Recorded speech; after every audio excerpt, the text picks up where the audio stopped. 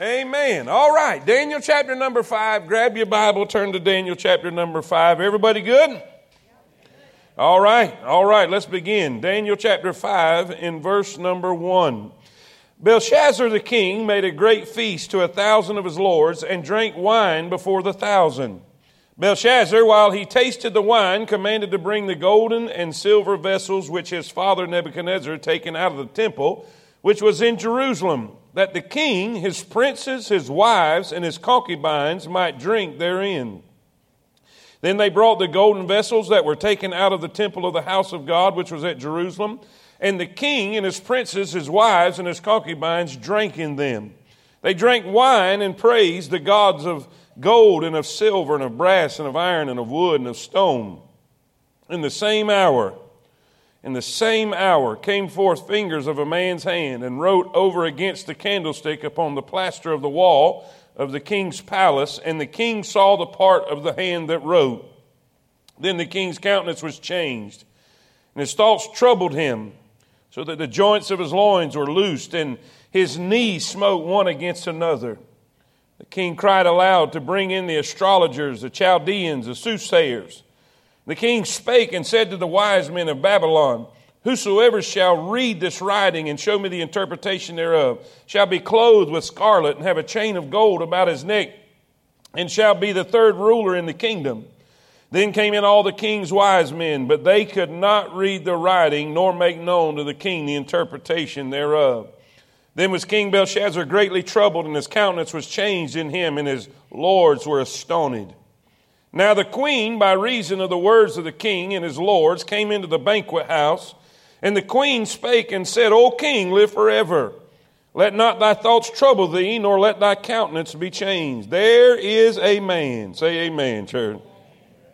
There's a man in thy kingdom in whom is the spirit of the holy gods, and in the days of thy father, light and understanding and wisdom, like the wisdom of the gods, was found in him. Whom the king Nebuchadnezzar, thy father, the king, I say, thy father, made master of the magicians and astrologers, Chaldeans and soothsayers. For as much as an excellent spirit and knowledge and understanding, interpreting of dreams and showing of hard sentences and dissolving of doubts, were found in the same Daniel, whom the king named Belteshazzar. Now let Daniel be called, and he will show the interpretation. Then was Daniel brought in before the king. And the king spake and said unto Daniel, Art thou Daniel, which art of the children of the captivity of Judah, whom the king my father brought out of Jewry? I have even heard of thee, that the spirit of the gods is in thee, and that light and understanding and excellent wisdom is found in thee. And now the wise men, astrologers who have brought in before me, that they should read this writing and make known unto me the interpretation thereof, but they could not show the interpretation of the thing. And I have heard of thee, that thou canst make interpretations and dissolve doubts. Now, if thou canst read the writing and make known to me the interpretation thereof, thou shalt be clothed with scarlet and have a chain of gold about thy neck, and shalt be the third ruler in the kingdom. Then Daniel answered and said before the king, Let thy gifts be to thyself, and give thy rewards to another. Yet I will read the writing unto the king, and make known to him the interpretation. O thou king, the most high God gave Nebuchadnezzar thy father a kingdom, a majesty, and glory and honor. And for the majesty that he gave him, all people, nations, and languages trembled and feared before him. Whom he would, he slew, and whom he would, he kept alive, and whom he would, he set up, and whom he would, he put down. But when his heart was lifted up, and his mind hardened in pride, he was deposed from his kingly throne, and they took his glory from him. Now, if y'all remember, that's what we read in chapter number 4. And he was driven from the sons of men, and his heart was made like the beast, and his dwelling was with the wild asses. They fed him with grass like oxen, and his body was wet with the dew of heaven, till he knew that the Most High God ruled in the kingdom of men, and that he appointeth over it whomsoever he will. And by the way, that one phrase right there is the basic thought, is the basic subject of the whole book of Daniel, that God is the high God in heaven, and he does what he wants to do. Period. That is the book of Daniel. Now, this is what he says. And thou, his son, O Belshazzar, hast not humbled thine heart, though thou knewest all this, but hast lifted up thyself against the Lord of heaven. And they have brought the vessels of his house before thee, and thou and thy lords, thy wives, thy concubines have drunk wine in them. And thou hast praised the God of silver, and of gold, and of brass, iron, and wood, and stone, which see not, nor hear, nor know, and the God in whose hand thy breath is, and whose are all thy ways, hast thou not glorified. Then was the part of the hand sent from him, and this writing was written. And this is the writing that was written, Mina, Tekel, Upharsin. This is the interpretation of the thing. Mina, God hath numbered thy kingdom and finished it. Tekel, thou art weighed in the balances and art found wanting. Perez, thy kingdom is divided and given to the Medes and Persians. Then commanded Belshazzar, they clothed Daniel with scarlet and put a chain of gold about his neck and made a proclamation concerning him that he should be the third ruler in the kingdom. In that night was Belshazzar the king of the Chaldeans slain, and Darius the Median took the kingdom, being about 62 years old. Let's pray. Father, I'm so thankful for your mercy. I'm so thankful for your word. I'm so thankful for these folks that are here tonight. Lord, we've got a lot of people sick, a lot of people out, a lot of people with COVID or have been around COVID, and Lord, it's just everywhere. Now, Lord, I pray that you'll touch these folks. I pray that you'll touch the ones that are sick. I pray that you'll touch the ones who are in great need that way. I pray, Lord, that you will just touch their bodies and give them strength. Lord, I pray that you'll touch everybody here and keep them safe. I pray for your health. I pray, Lord, tonight that we can study your word, enjoy your presence, enjoy your word, enjoy each other. And God will praise you and thank you for all that you do. In Jesus' name we pray. And all God's people say it. Amen. Amen. Here's what we're going to do. We're going to do a brief introduction with some information to help you understand the chapter. And then we're going to do a running commentary through the chapter, verse by verse, down through this. This will be in the outline. And then at the end, when we finish the chapter, we're going to give out 3 application points. So basically, we're just going to tell you what happened. We're going to tell you what happened in the chapter. And then at the end, we're going to say, what does this have to do with us? What can we take from this? What can we learn from this? If that makes sense, say amen. All right. Now, let's jump into the background. And help us understand something. Because if you jump out of chapter 4 and go right into chapter 5, it's going to make it seem like that Belshazzar is the direct son of Nebuchadnezzar. But it's not. He is his grandson. And we'll explain that. And so it'll help you better understand the chapter and what's going on. All right? Okay, now here's the background. Some 20 years have passed between chapter 4 and chapter 5. Now, I know a couple of weeks have passed, so you might have forgotten what was in chapter 4. But chapter 4 is where Nebuchadnezzar went crazy. How many of y'all remember that? He lost his mind. He went out and when he was eating grass like an oxen, his fingernails grew out. His hair was plaited and made it look like the feathers of a bird. And God was punishing him and putting him out to pasture, if you will, till he knew and he acknowledged and he realized that God was in charge. And if we know, we called it his story, and he gave the testimony. He submitted, he surrendered, he realized, and he acknowledged that God was the boss. Amen? That was chapter 4. Now, about 20 years have passed. All right, Nebuchadnezzar's he has died, and we've had some things take place going into chapter number 5. All right, Nebuchadnezzar moved off the scene, succeeded by a son, Amel Marduk, called Evil Merodach in Jeremiah 52:31. Now, he just reigned a few years, I believe 2 years, and then was assassinated by his own brother-in-law, Neriglissar. He, in turn, ruled 4 years, but was killed while in battle, and the next 2 rulers occupied the throne a very brief time. The first was his son, Labishi Marduk. The second of these was Nabonidus.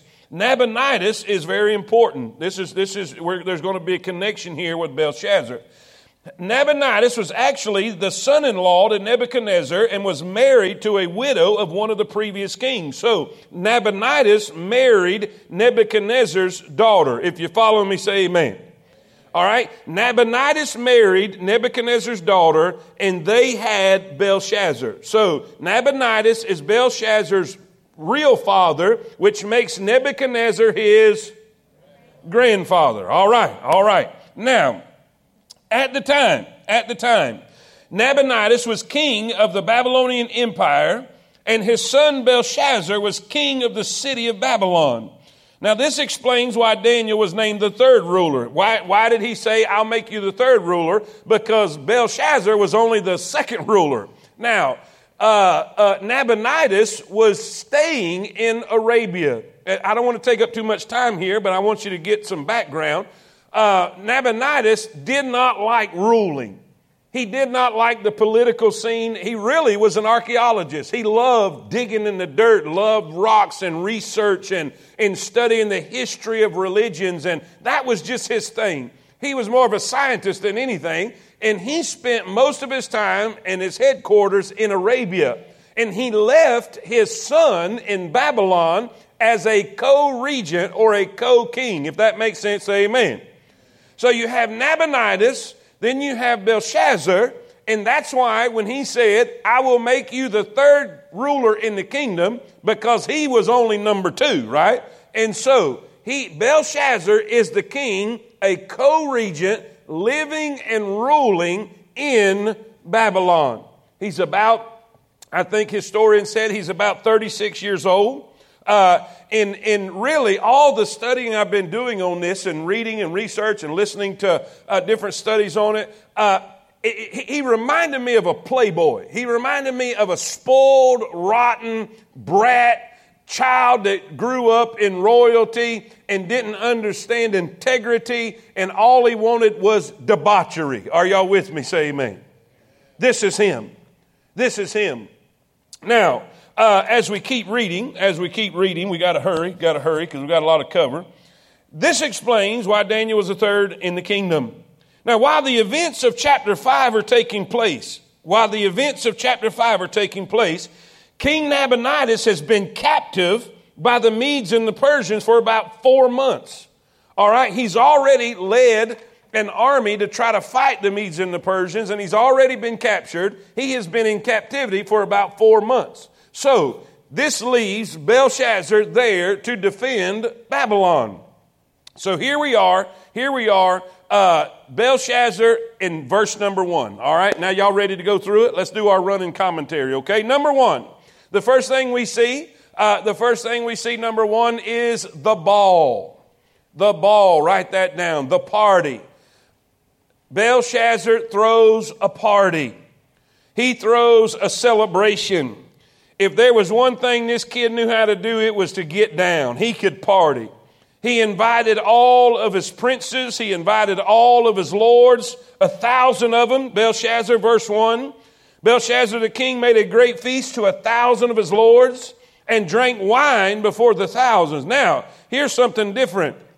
Most of the time in that day, they would not do this. They would not do this and feast or drink like this with women involved. But they invited all of the concubines, all of the wives. So there is not only idolatry involved in what's taking place, there is great immorality taking place, debauchery.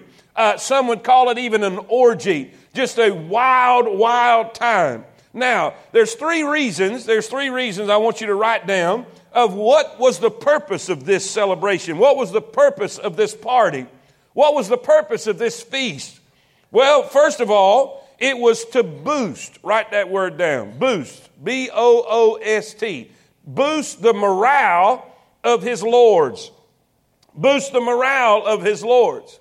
You say, why is that? Why is that? Because at that time, the Medes and the Persians were besieging the city. The armies of the Medes and the Persians had surrounded the city, and they were attacking, they were besieging the city. Now, here's what I believe. Here's what I believe. Now, I'm going to give you just a little bit of Malcolm's theology here for just a minute, all right?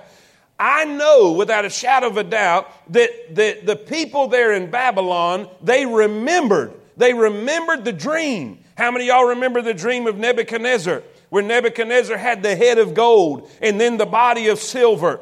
You remember? And he said, "O king, that head is you. That is the Babylonian Empire. But there is a silver kingdom coming. Babylon will not last forever. Babylon will not be forever. One day, Babylon is going to fall."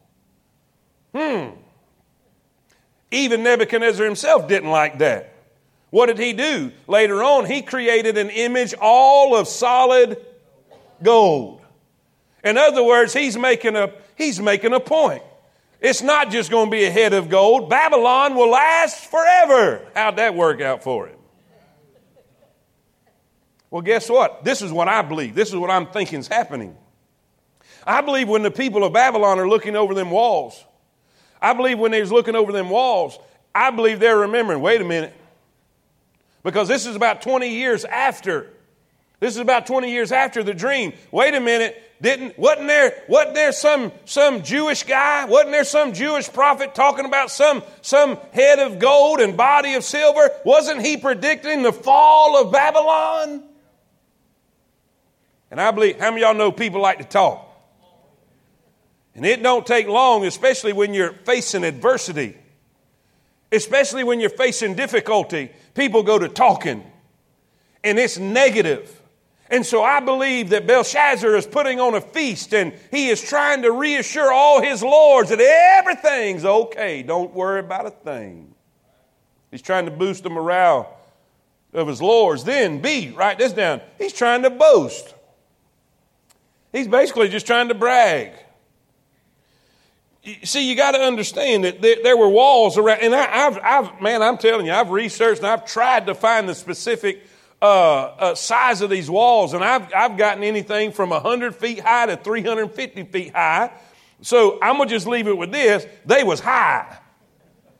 Okay, they were. It was unbelievable to see, incredible. There's no way an army could get over these walls. These walls were 3 different walls thick. They had to go through 3 different walls to get to the city. Some have said that it's been between 30 to 60 miles of walls around the city. Moats on the outside.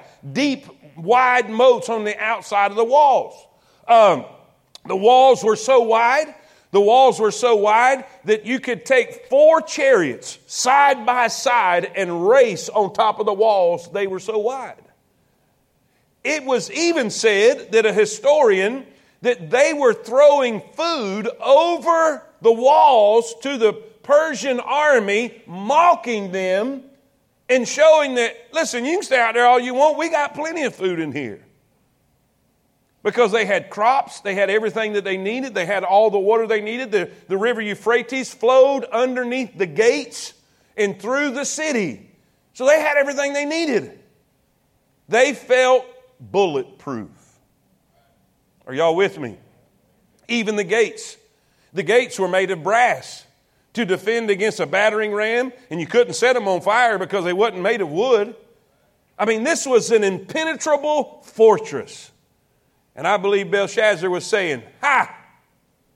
I believe he's having this party. I mean, the enemy is at the gates. They want to remove your head, and he's throwing a party.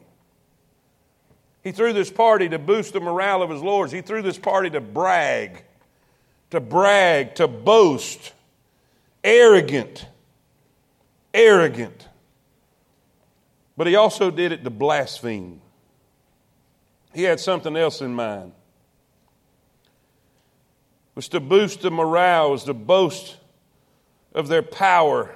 their security, and it was to blaspheme God. So we see the ball. Then number 2, verse 2 through 4, we see the gall. The gall. And yes, I enjoyed writing this outline. Brother Julio, won't you get me a tissue, please, if you don't care. The gall, look at verse 2. Belshazzar, whiles he tasted the wine. That sounds country, don't it? Whiles he tasted the wine, commanded to bring the golden and silver vessels which his father Nebuchadnezzar had taken out of the temple, which was in Jerusalem, that the king and his princes, his wives, and his concubines might drink therein. Then they brought the golden vessels that were taken out of the temple of the house of God, which was at Jerusalem, and the king and the princes, his wives, and his concubines drank in them. Then watch what they did. They drank wine and praised the gods of gold and of silver, of brass, of iron, of wood, and of stone. So we see the gall. The gall. 2 things happened. First, the action that desecrated. Write that down. I want you to see the action that desecrated. You say, what happened? About 66 years. About 66 years before this took place. And by the way, this took place, if you want to write this down, you can. This took place on October the 12th, 539 BC was this night that we're talking about. The night of the party is October the 12th, 539 BC. Approximately 66 years before this. His grandfather Nebuchadnezzar went in and conquered Jerusalem and took Daniel captive. Now, how many of y'all have been through this Daniel study from the beginning? You remember us talking about this in the very beginning. He went into the temple and he took the vessels. He took the vessels that was used to worship God. He took the vessels that was dedicated and sanctified for the master's use, for the worship of the God, the only God, the true God. Listen, in doing this, he took them back as a trophy.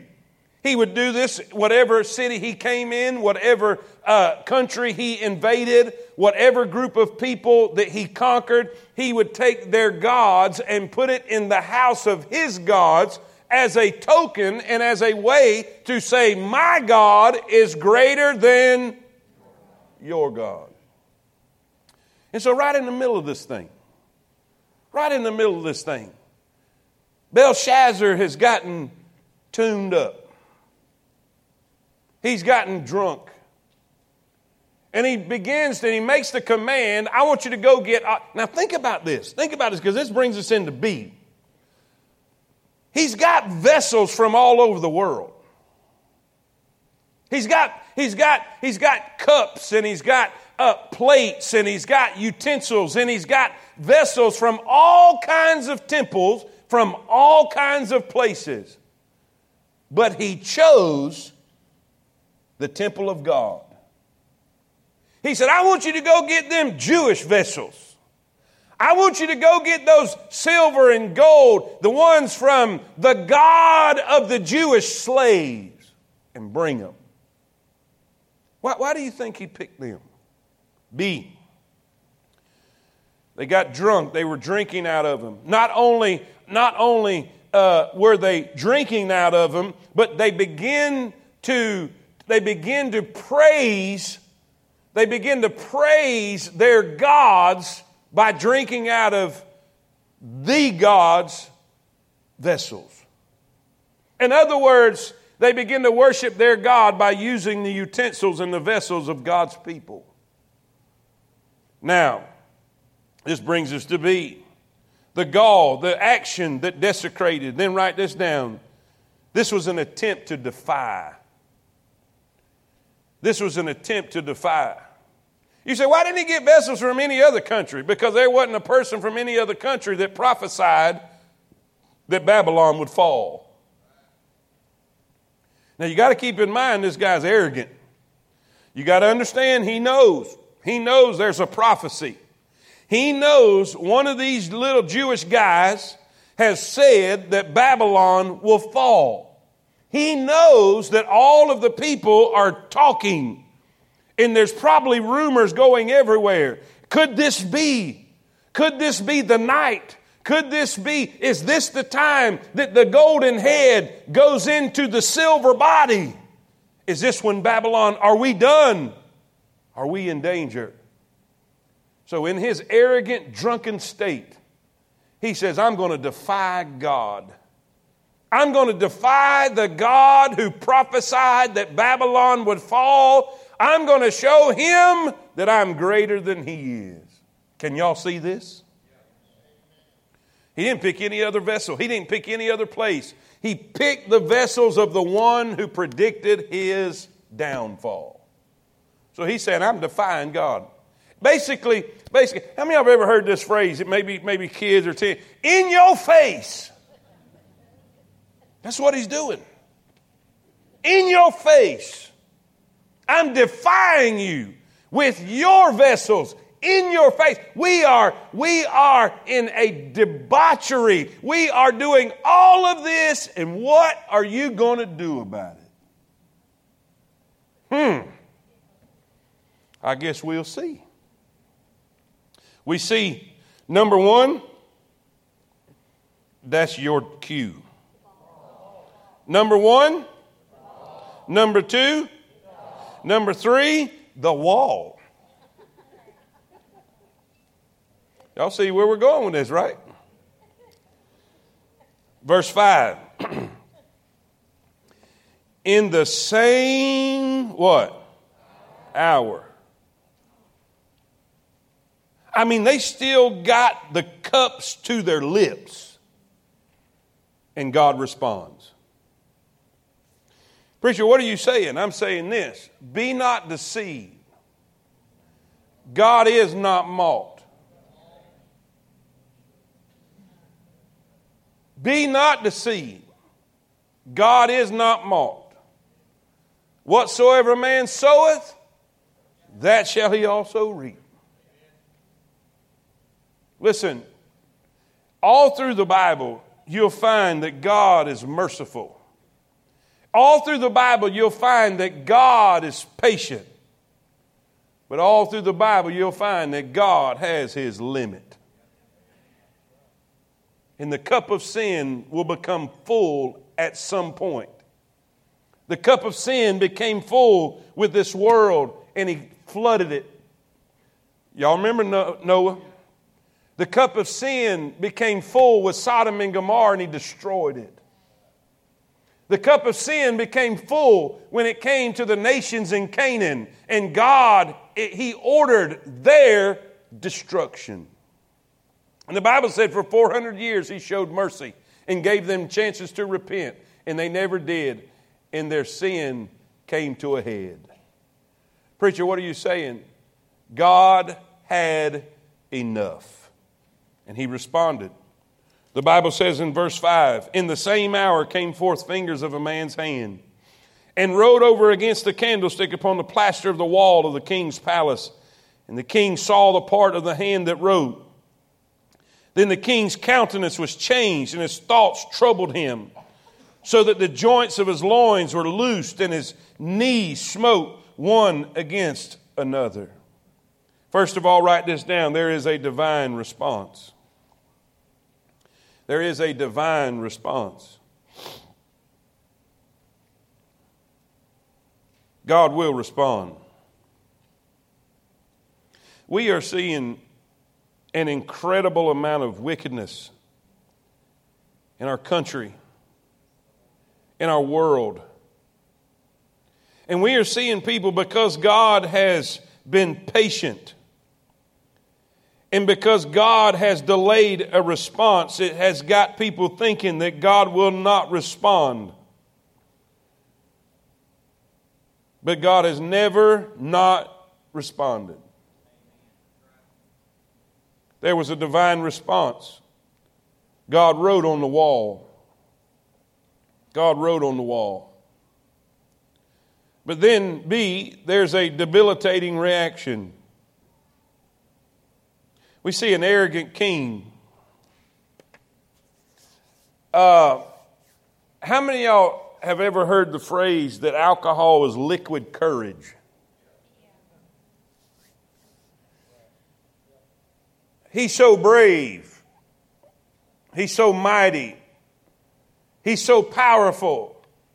He's declaring his own majesty and he's declaring his own glory. He's declaring his own power. He's defying God.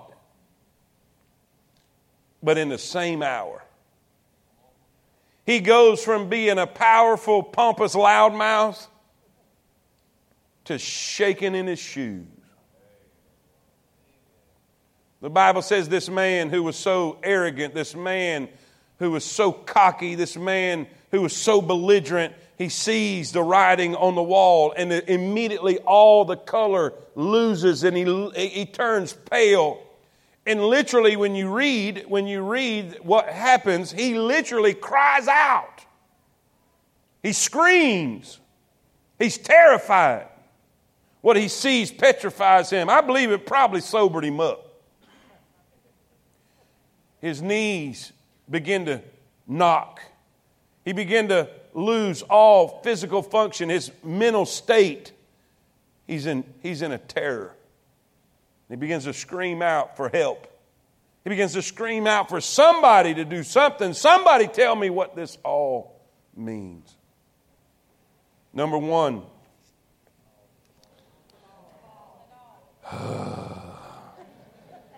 Number one. Number two. Number three. Number four, the call. Verse 7. The king cried aloud. And keep in mind, that cried aloud, he's not saying, hey, y'all. I mean, he's screeching. It is total terror. He's screaming. The king cried aloud to bring in the astrologers, the Chaldeans, the soothsayers. The king spake. And he said to the wise men, whosoever shall read this writing and show me the interpretation thereof shall be clothed with scarlet and have a chain of gold about his neck and shall be the third ruler in the kingdom. Then came in all the king's wise men, but they could not read the writing nor make known to the king the interpretation thereof. First of all, under the call, I want you to write this down. We see the reoccurring pattern. You say, what is the reoccurring pattern? The reoccurring pattern of failure. You would think by now, this is the third time these birds could not do their job. Say amen. You'd think they'd figured out that man doesn't have the answer to their issues. And ladies and gentlemen, man can't fix you. Man does not have the answer. Man does not have the solution. Man cannot fix your problem. I don't care if he's a Democrat or a Republican. I don't care if he's a senator or a president. Man doesn't have the answer to our country's problem. Man didn't have the answer to the demoniac in the New Testament. Man couldn't chain him. Man couldn't fix him. Man couldn't do anything. But Jesus came by. Amen. There's a reoccurring problem. Man, we've got to get this world to stop trying to look for their solutions to their issues. Listen, man doesn't have an answer to your marriage. It doesn't have an answer to your addiction. It doesn't have an answer to all the issues of life. But there is a God in heaven who does. There is a reoccurring pattern. Verse 7 through 9. I love this part. There's a remembered preacher. There's a remembered preacher. Then was King Belshazzar greatly troubled, and his countenance was changed in him, and his lords were astonished. Now the queen. Now this is not the queen his wife. This is the queen his mama. This is the queen mother. He already had his wife in the banquet hall with him, and all his wives and all his concubines, his mistresses, and all of those that were participating in that debauchery, but his mama shows up. She comes into the banquet hall. She hears what's going on. Now the queen, by reason of the words of the king and his lords, came into the banquet house, and the queen spake and said, O king, live forever. Let not thy thoughts trouble thee, nor let thy countenance be changed. There is a man. Son, I happen to remember when your grandpa was in a bad way. I happen to remember that there was a time when something similar to this happened to your grandpa and nobody could help him. Nobody could fix it. Nobody could answer. Nobody could interpret the dreams. Everybody in the kingdom was in a mess. But there was a man of God who had an answer. Man, I can't tell you how many times. I was reading over this, and man, I started thinking about the times in my life, the times as I was growing up in church, the times that I watched people that my father tried to encourage, my father tried to help, and I thought about the times in the two different churches I pastored who I tried to help and try to encourage, and they would come and listen, they would go and they would leave, and they would live their life the way they wanted to live it. They would get out of church and get away from God and live a foolish life. And tragedy strikes, and then they want to call the preacher. It's amazing. Everybody forgets about God, the church house, and the preacher till tragedy strikes. They remember the preacher. Somebody call the preacher.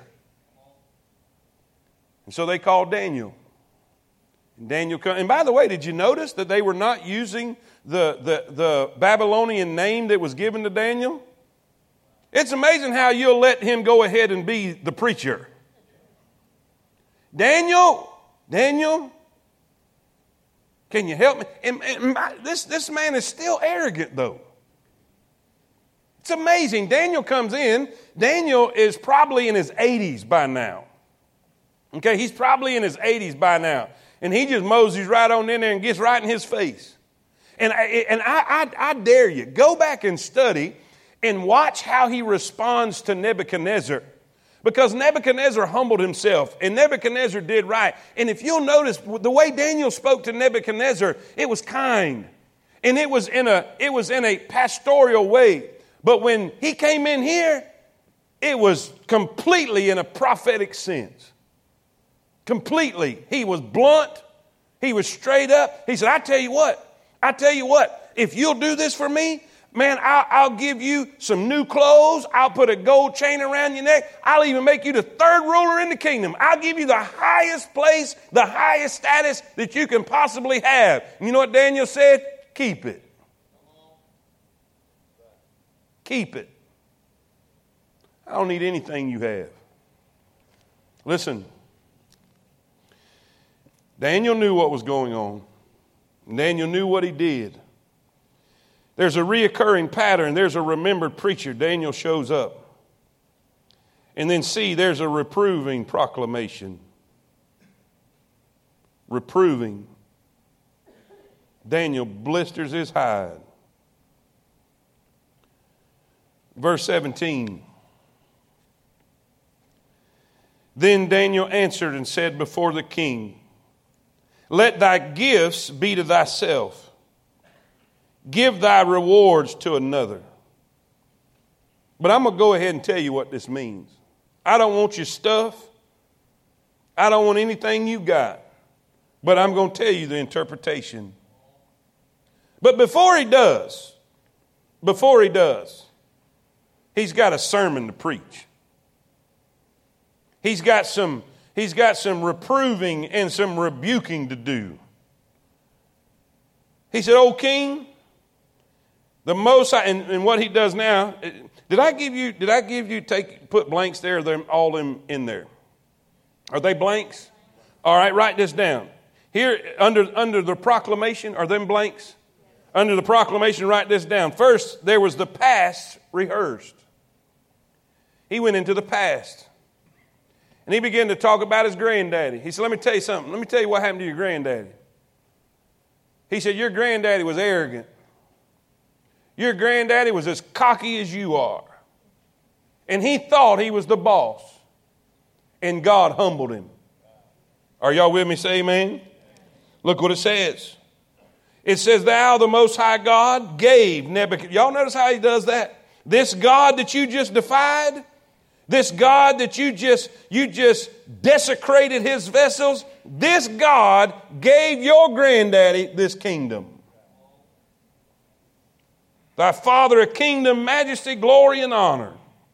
And for the majesty that he gave him, all people, nations, languages trembled and feared before him. Whom he would he slew, whom he would he kept alive. Whom he would he set up, whom he would he put down. But when his heart was what? Lifted up. He got prideful. That's the disease of the devil. It's the same problem Satan had. And his mind hardened in pride. He was deposed from his kingly throne, and they took his glory from him. He was driven from the sons of men. His heart was made like the beast. This is all in chapter 4, by the way. And his dwelling was with the wild asses. They fed him with grass like oxen, and his body was wet with the dew of heaven.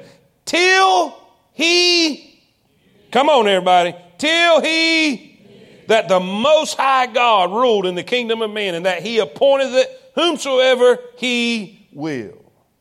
Let me tell you something. Belshazzar, your granddaddy was arrogant. Your granddaddy was full of pride. Your granddaddy was given a kingdom. He was given power. He was given majesty. And it was all because that's what the God in heaven wanted him to have, until he got arrogant and lifted up in pride and thought he had it by his own power, till God showed him different. The Bible says that God is able to abase those in pride. If you don't humble yourself, God will humble you for you. And he humbled him. And he put him out like an animal. He took everything away from him, took his kingdom away, till he knew. Till he acknowledged that God was in charge. Are y'all with me? He brought up the past. He reviewed the past. Now watch this. Watch this. We see the past reviewed, then we see the present rebuked. This just staggered me right here. Verse 22 and 23. The present, first he brought up the past, he rehearsed the past, then he rebuked the present. Watch what he says, verse 22. And thou, his son, O Belshazzar, hast not humbled thine heart, everybody read it with me, though thou knewest all this. You knew it. Belshazzar, you knew it. You knew what happened to your granddaddy. You knew it. You heard the reports. You saw what took place. You knew it all. How many people leave this place and they hear truth being taught and truth being preached and warnings from God about certain behavior, and they know it and they go out and do it anyway, and it ends up in a train wreck. Lives destroyed. And they know it. They know it. The most devastating thing about this is he knew it and he did it anyway. He that knows to do good and doeth it not, to him it is sin. You knew it. There's one thing about King Nebuchadnezzar. He didn't have an example before him.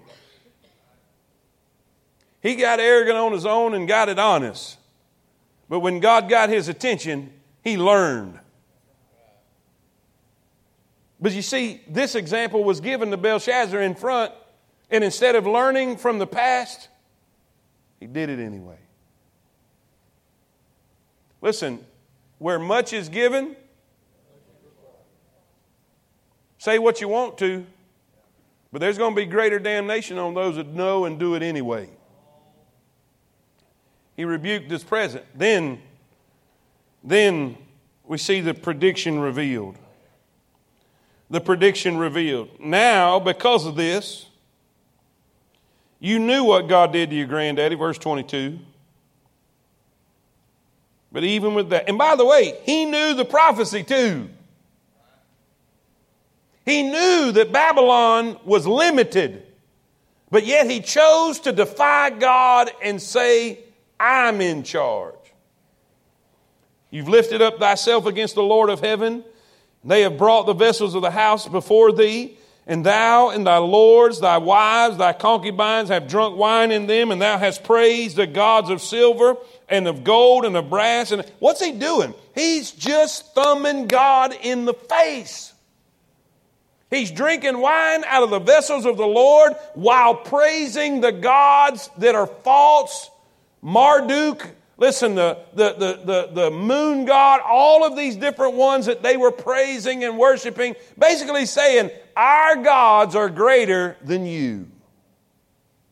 How dare you Jewish slaves come in here and threaten our kingdom and tell us that our kingdom is going to end. This is what I think of you. And God says, See what you did? You knew. You knew. You knew what I did to your grandfather. You knew the prophecy. You're worshiping gods of stone which cannot see, which cannot hear, they do not know.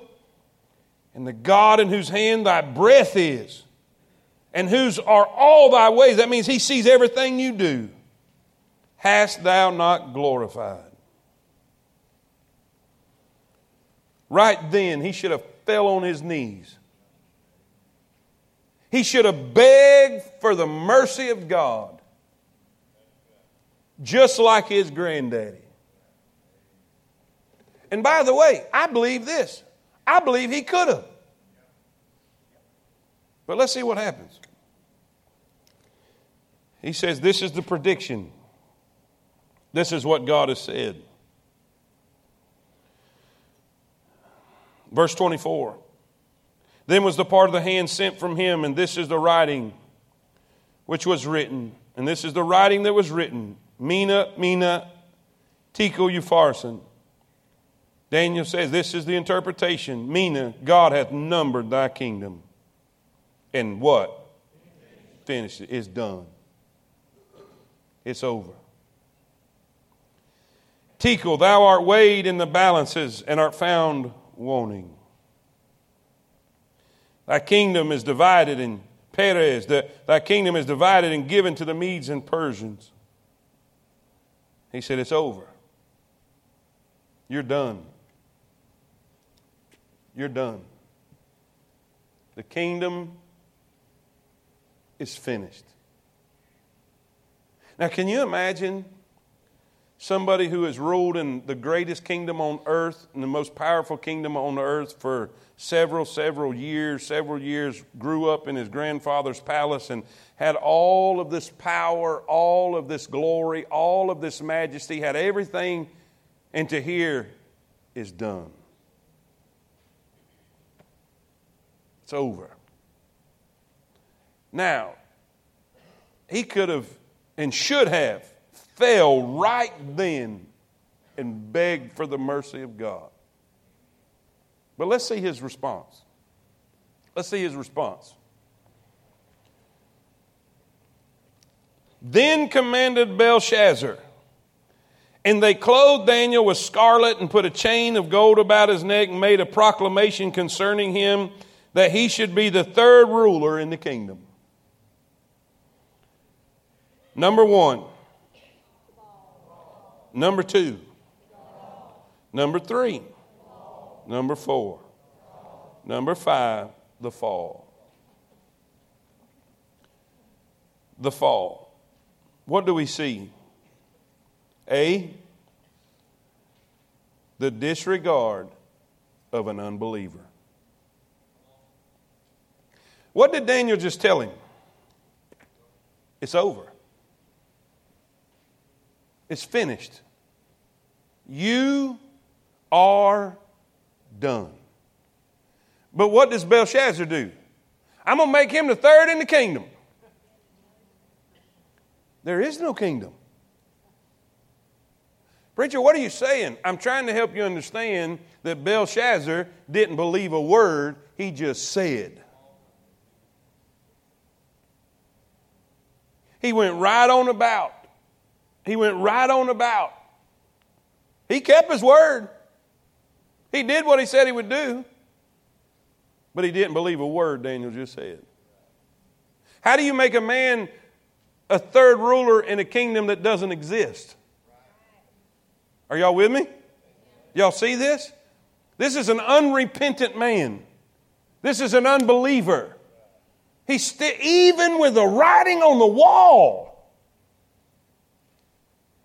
Now, let me say this. I probably don't need to because we'll run a rabbit that we need to get shot.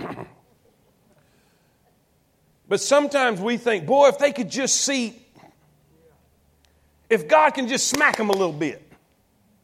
Man, if they would just open their eyes and... Let me tell you something. Unbelief is a powerful thing. I've seen people who were drinking and driving and doing all kind of stuff and got into a crazy wreck and totally, I said, well, I tell you what, they're going to be straightened up now. They're going to get there. That's going to open there. And you know what? Nope. I can't tell you how many times I've seen people go through experiences and say, well, that don't wake them up. And you know what? It still don't. Still don't. He was an unrepentant unbeliever. But then, write this down and we'll flip the page. We see a disregard of the unbeliever, verse 29. Then we see the death of the unrepentant.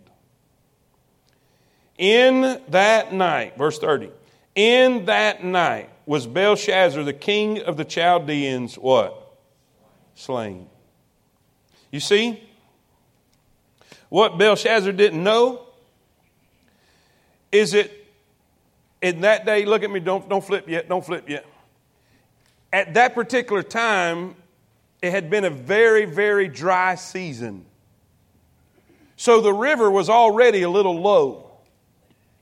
And the whole time, all of this revelry was going on, the whole time all of this was going on, little did Belshazzar and the people in Babylon know that the Medes and the Persians had been digging a canal. And that night, they finished a canal to divert the Euphrates River away to make it shallow enough that they could go in and go under the gates and under the bars where the river flows through the city. And they came into the city and conquered it without even a fight. In this fortress that could not be penetrated even by God. Are y'all with me? Let me say it again. Be not deceived. God is not mocked. I don't care who you are. I don't care how powerful you think you are. I don't care how safe you think you are. You're not beyond the hand of God. 3 things I want you to leave with. What can we learn from this? What can we apply? We don't want to just leave and have learned a history story. What can we apply? Number 1, I don't think y'all got blanks here, do you? Number 1, say it to me. Come on, everybody. Say it again. This is for all you young people in here, especially. He said, you knew what happened to your old granddaddy, and you did it anyway. What did he not do? What did he not do? He didn't learn from the past. Listen, young people, please learn from our stupidity. I've heard young people say, "Oh, I just got to learn on my own. I just got to go to school of hard knocks. The tuition's too high. Why don't you get an education and let somebody else pay the tuition?" We've been there. We know. Learn from the past. And this is not just for young people. How many of us Christians repeat the same stupid mistakes over and over again? Sooner or later, you'd think we would learn. Learn from the past. If God didn't put up with it then, He ain't going to put up with it now. If God didn't let you get away with this, He ain't going to let you get away with that. Church, say amen. Say it with me. Number one. Everybody say it. Number two. Number our days, because our days are numbered. Look what he says. Look what Daniel says. Verse 26. This is the interpretation of the thing. Mina, God hath and finished it. Listen, Psalm 90 verse 12. Psalm 90 verse 12 says, read it with me. So teach us to number our days. Say it with me. So that we may apply our hearts unto wisdom. You know what that's basically saying? The psalmist is saying, listen, we need to realize we only got a certain amount of days on this planet. And the problem is we live our lives many times like we're always going to be here. Like the sun is always going to come up for us. That there's always going to be a tomorrow. If there's anything that COVID should have taught everybody is that our days are numbered and we don't know what that number is. What about the rich farmer? What about the rich farmer who said, man, I had a great crop. I done filled my barn. I tell you what I'm going to do. I'm going to tear this barn down. I'm going to build a bigger barn. I'm going to fill it up. Then I'm going to kick back, eat, drink, and be merry. I'm going to have a party. You know what God said? Thou fool. Your soul is going to be required of you this night. You know what he did? He didn't number his days. Listen, what can we take from this? We need to understand that our days are numbered. And we need to number our days because our days are numbered. We need to realize, and in that verse in Psalm it said to apply our hearts to wisdom. Let's use our time wisely because we only have a certain... I was in a class one night, and the man gave the illustration. He said, your life is a train. Your life is a train.